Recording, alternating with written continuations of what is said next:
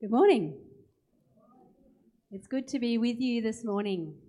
For those of you that don't know me, my name is Megan, and I have the great privilege of being part of the preaching team here at Alice Springs Baptist Church. This morning, we're continuing on in a series we've been doing throughout this year on the Sermon on the Mount. And I don't know about you, but I have been loving this series and the revelations that we've been receiving about the kingdom of God and about how Jesus explains that and unpacks that and the invitation that gives us. This morning we're going to be covering Matthew 7, 7 to 11, and as we saw with our reading, this is a passage that is traditionally talked about as the ask, seek, knock passage. And we are going to talk about asking and seeking and knocking. But I've actually titled the sermon today, Approaching Our Good, Good Father. Because as I have dwelt in these verses, in this teaching of Jesus,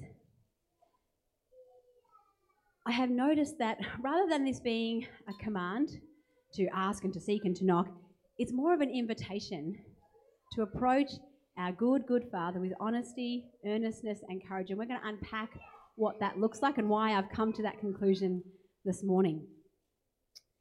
So far in this series, we have seen that at the core of Jesus' teaching in the Sermon on the Mount, and indeed in all of his earthly ministry, was the idea that God's kingdom is here already, but not yet. It says in Matthew 4, verse 17, from that time onwards, that is, from the time Jesus began his public earthly ministry, he began to preach, the kingdom of heaven is at hand. And that is what he did throughout the entirety of his earthly ministry, and absolutely in this Sermon on the Mount.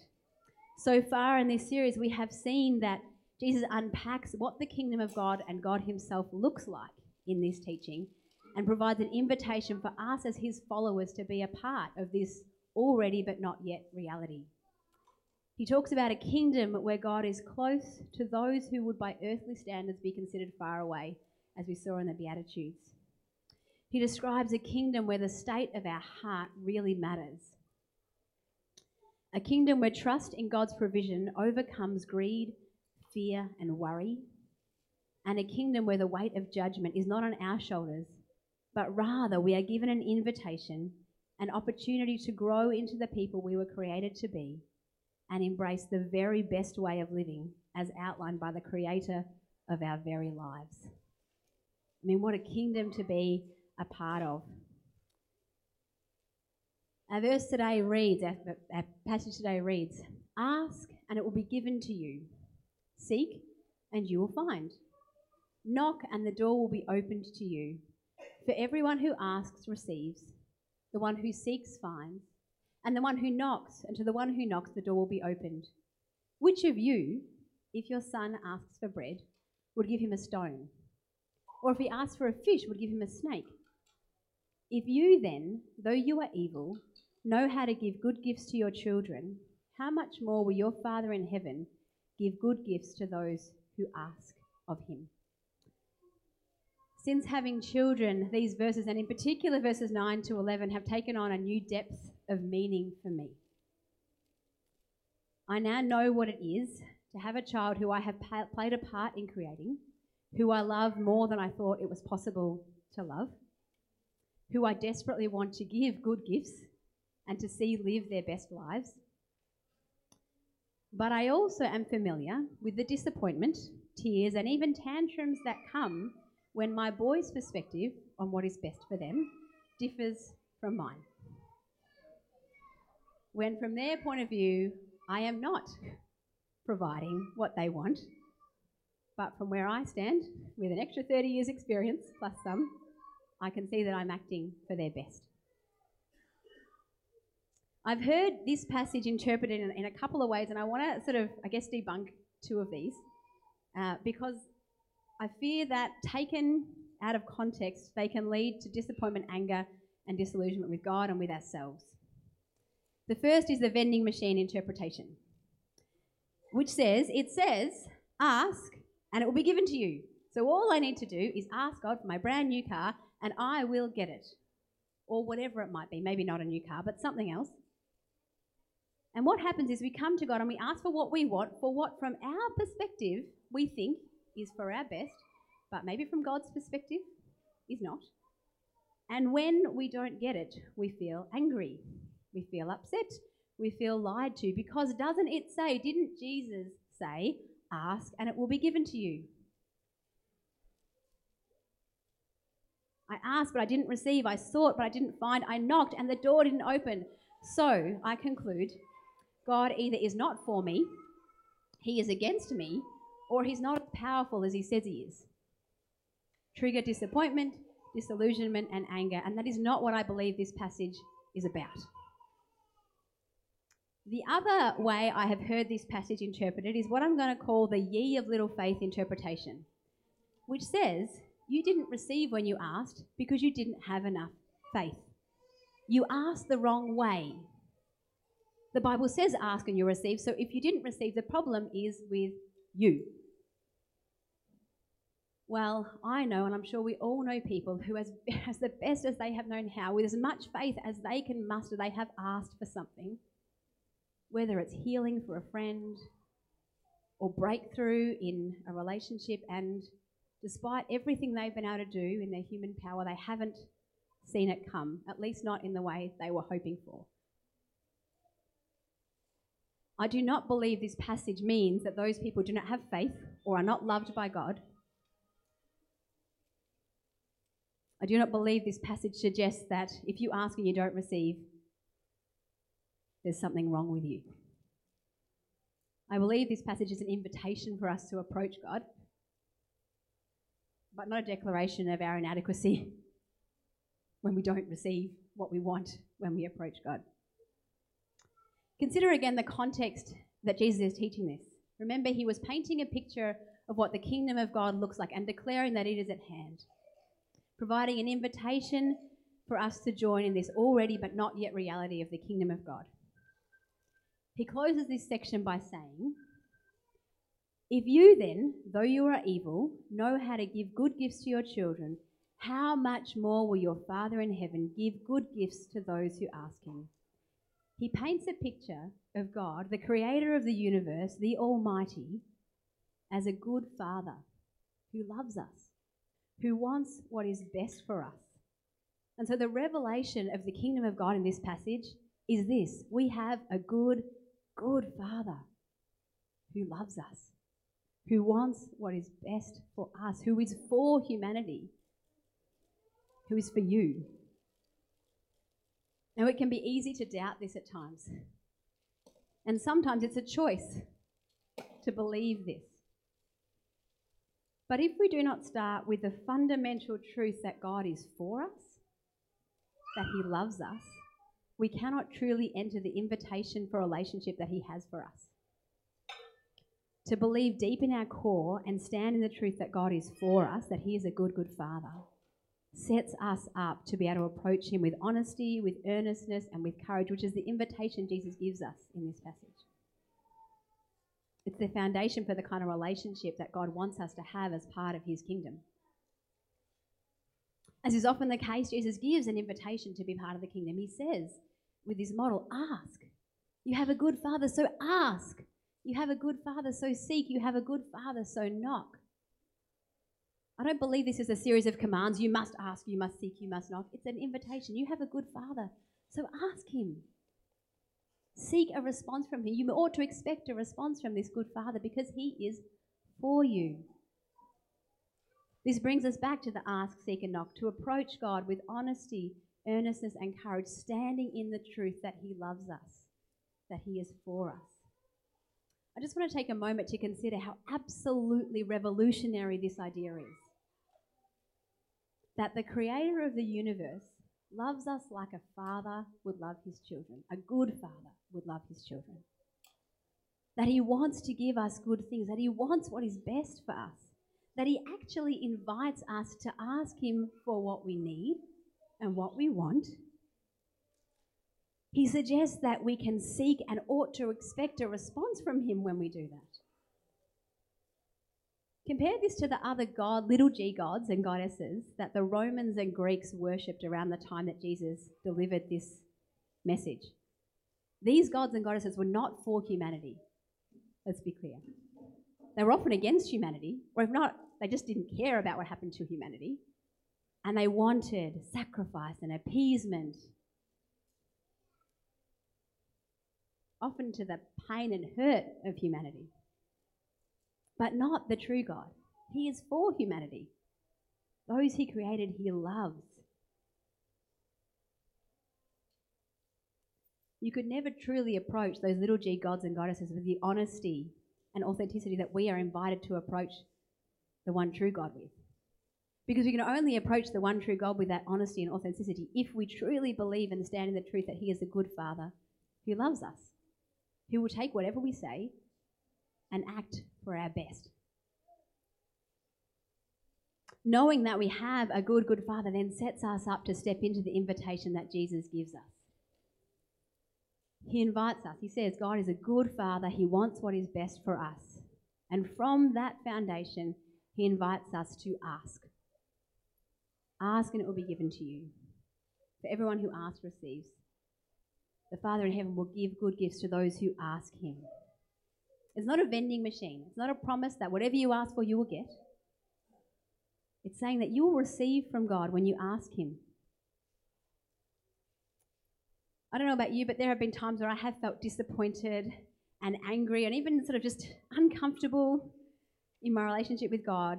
But often when I stop and think about it, it's because either I don't know what it is that I want, or once I knuckle down to what it is I want, I realise I've actually never asked God for that. I've actually never articulated. I'm just angry because, well, just because. Really? And I have found that learning to recognise what it is I actually want and need and how to ask for it is really important. It's more important for me, really, than anything else. We could say, well, isn't God the creator of the universe? Shouldn't he already know what I want? Why does he want me to ask for it? Shouldn't he just know? But the asking is less about him and more about us. There is something powerful that happens when we stop and articulate, and with humility, I say, I actually think I just need this. I just need your provision. I just need you to give me the words to say. This is true in our earthly relationships too. And it was one of the lessons, really fundamental lesson I learned early in our marriage. One of the closest earthly relationships I have. There were a few times early in our marriage where I found myself frustrated over minor things. Gavin didn't do something, or he didn't say something, or I missed something. And then one day I stopped and I had this epiphany. I realised Gavin loves me and he's for me. And in fact, he has never willfully not done something I have asked of him unless there was a really good reason. And in fact, the things that I've been frustrated about were not things I had asked him to do. They were things that I somehow thought he should read my mind about. And when I'm honest, they were either impossible or unreal. How could I expect my husband to read my mind? And I realised that that was a completely unfair presumption to put on Gavin. And how, to be frustrated at him because he didn't read my mind was not terribly fair. And in fact, it has been transformative for me to say, you know what, sometimes I just need to say, you know what I need? I just need you to do this for me if you can. And I have not been disappointed because I have a husband who is for me, who wants what's best for me. And when I ask him for what I need, unless there's a really, really good reason, he delivers. Sometimes the very process of discovering what it is that we actually want or need is a part of our journey to receiving the answer. So if you're struggling and you're feeling like God is not answering you, may I first suggest that you start with the basis and from the foundation that we have a good Father who wants what is best for us, to choose to trust him in that.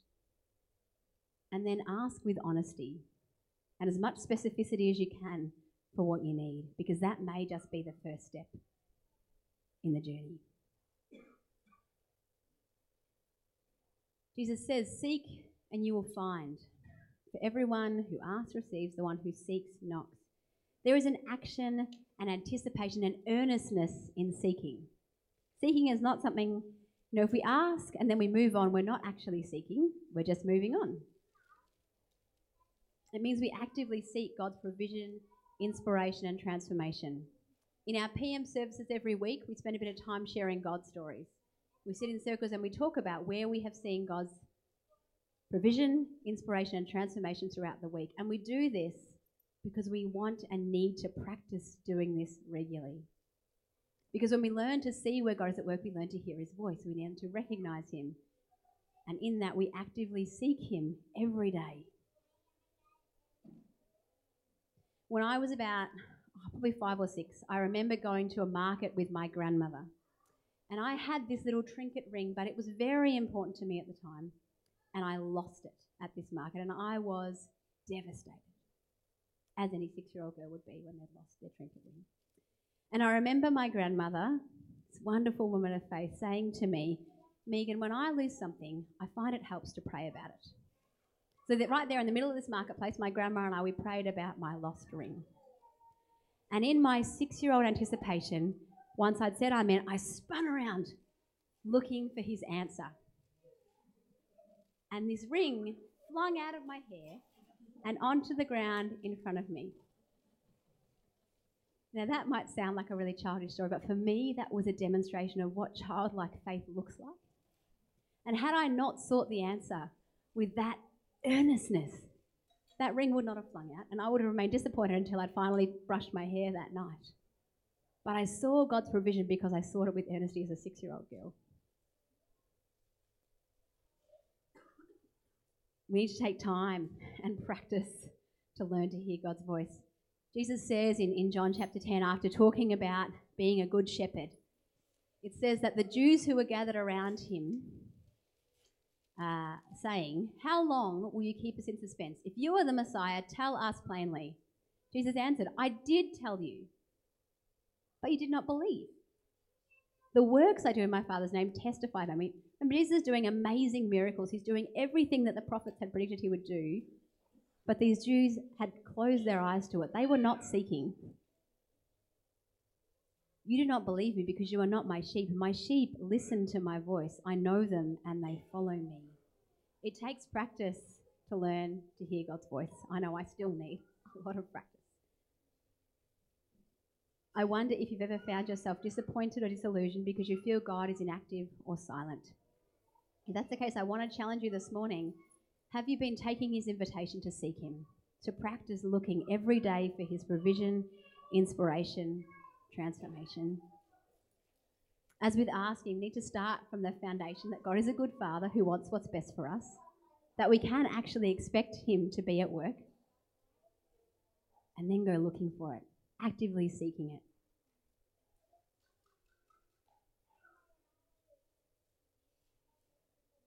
Jesus issues an invitation after inviting us to ask of our good Father and to seek of our good Father, to knock. He says, knock and the door will be open to you. To the one who knocks, the door will be open. Sometimes we can ask God for direction and we can do our best to seek, but there's no final clarity. Does that mean that God doesn't care or that we don't have enough faith? I do not believe so. Remember, we're starting from the base truth that God is a good Father who wants what's best for us. If it's a question of direction or next steps, Jesus gives us this clue in how to approach this in the kingdom of God. He says, ask with honesty, seek with earnestness, and then with courage, knock. Sometimes we need to take a step of faith, weighing up the options using the reason and intuition that God has given us, a part of his provision, and knock on a door. Sometimes when we do this, we might find that a door is firmly closed and realise that we need to change course. Or sometimes we'll find that the door is open. Or sometimes we'll find that the door is closed, but we get a sense that it's not closed forever. When Gav and I were dating and engaged, I had a real sense that God might be calling me to mission, cross-cultural mission in some way. Gavin had never been overseas. I'd been on a couple of mission trips, both as a little girl with my family and then throughout my medical training. And so we prayed about it long and hard as we were engaged because we were certain God wanted us together. We just didn't know what this cross-cultural mission would look like in that mix. And so after a lot of praying, we didn't know the answer. And we decided that we would go and knock on a door. So a month after we got married, we went to Nepal on a short-term mission trip. And we went specifically to engage with this group mission there. I worked at the hospital. Gav worked with young kids and in youth ministry there. It was a great experience. And as we were there, we prayed and we sought. And while we were there, we knocked on this door. And much to my dismay, God said, this door is closed. And I was devastated. So we went back to Melbourne. As that door to Nepal closed, he opened in my heart a door to mission in the everyday in Melbourne for at least this period. The answer was, Nepal, not now, but Melbourne, yes, this is what I have for you. So we went back to Melbourne and we spent the next 6.5, 7 years there, continuing to ask and to seek and to knock and to walk through little doors as they opened along the way, all the while me unrested in my spirit going, well, what about this cross-cultural call? Did I hear that wrong all those years ago? And then a number of years later, we had a whole lot of things line up that meant that we thought maybe Alice Springs is what God is calling us to. In our asking and our seeking, this came up almost out of the blue. And we came to Alice Springs to knock on the door. And in this case, the door was closed, but it didn't feel locked. And we sort of said to God, well, if you want us to come here, this is what we're going to need to know that this is your call. And we essentially put it out there without asking us. He said, you're going to need to show us this. 12 months later, almost without us asking, we had a phone call and an email, and the door flung wide open. And here we are, confident that we are in the centre of God's will. For me, doing the cross-cultural mission that I always felt I was called to. And as I look back, all those little doors along the way, all that asking, seeking, were God's provision, were His direction. I didn't see it at the time because I couldn't, but now I do. It wasn't as if this was a one-day retreat where we set aside 24 hours and we asked and we sought and we knocked and we suddenly knew what our next 10 years looked like. It's been a daily process, and it continues even now while we're here. Every day, asking, seeking, knocking, walking through the doors when they open, looking for His signs of leading and direction. As I look back, what I see is the provision of a loving Father who knows us, knew what was best for us, and has led us in that way. And now we're here. We continue that journey every day, asking for His direction, seeking where He's at work. When we feel called to test something, knocking on the door, all the while trusting and staying anchored in the truth that our God is a good, good Father who wants what is best for us. In a minute, I'm going to invite you to reread this passage with me together. I know we don't often do corporate readings here, but I think that would be a good way to finish our teaching time this morning. And as we do this, I want to ask you to consider what it is that you feel you need from God at present. Direction, clarity, call, provision. And I wonder which of these things it is that you need to focus on as you approach God in this. Maybe it is that you need to make a choice to stand in the truth that He's a good, good Father, even if it doesn't feel like that right now. That you can trust Him because He is for you. Maybe it is that you need to clarify what it is that you actually want or need and approach God with authenticity and honesty as you ask Him for that. Maybe it is that you need to practice seeking Him, learning His voice and looking for His answers. Or maybe it is that you need to take a step of courage and knock on a door to see if it's open. I invite you to read this passage with me as we reflect. Ask, and it will be given to you. Seek, and you will find. Knock, and the door will be open to you. For everyone who asks receives, the one who seeks finds, and to the one who knocks, the door will be opened. Which of you, if your son asks for bread, would give him a stone? And if he asks for fish, will give him a snake? If you then, though you are evil, know how to give good gifts to your children, how much more will your Father in heaven give good gifts to those who ask Him?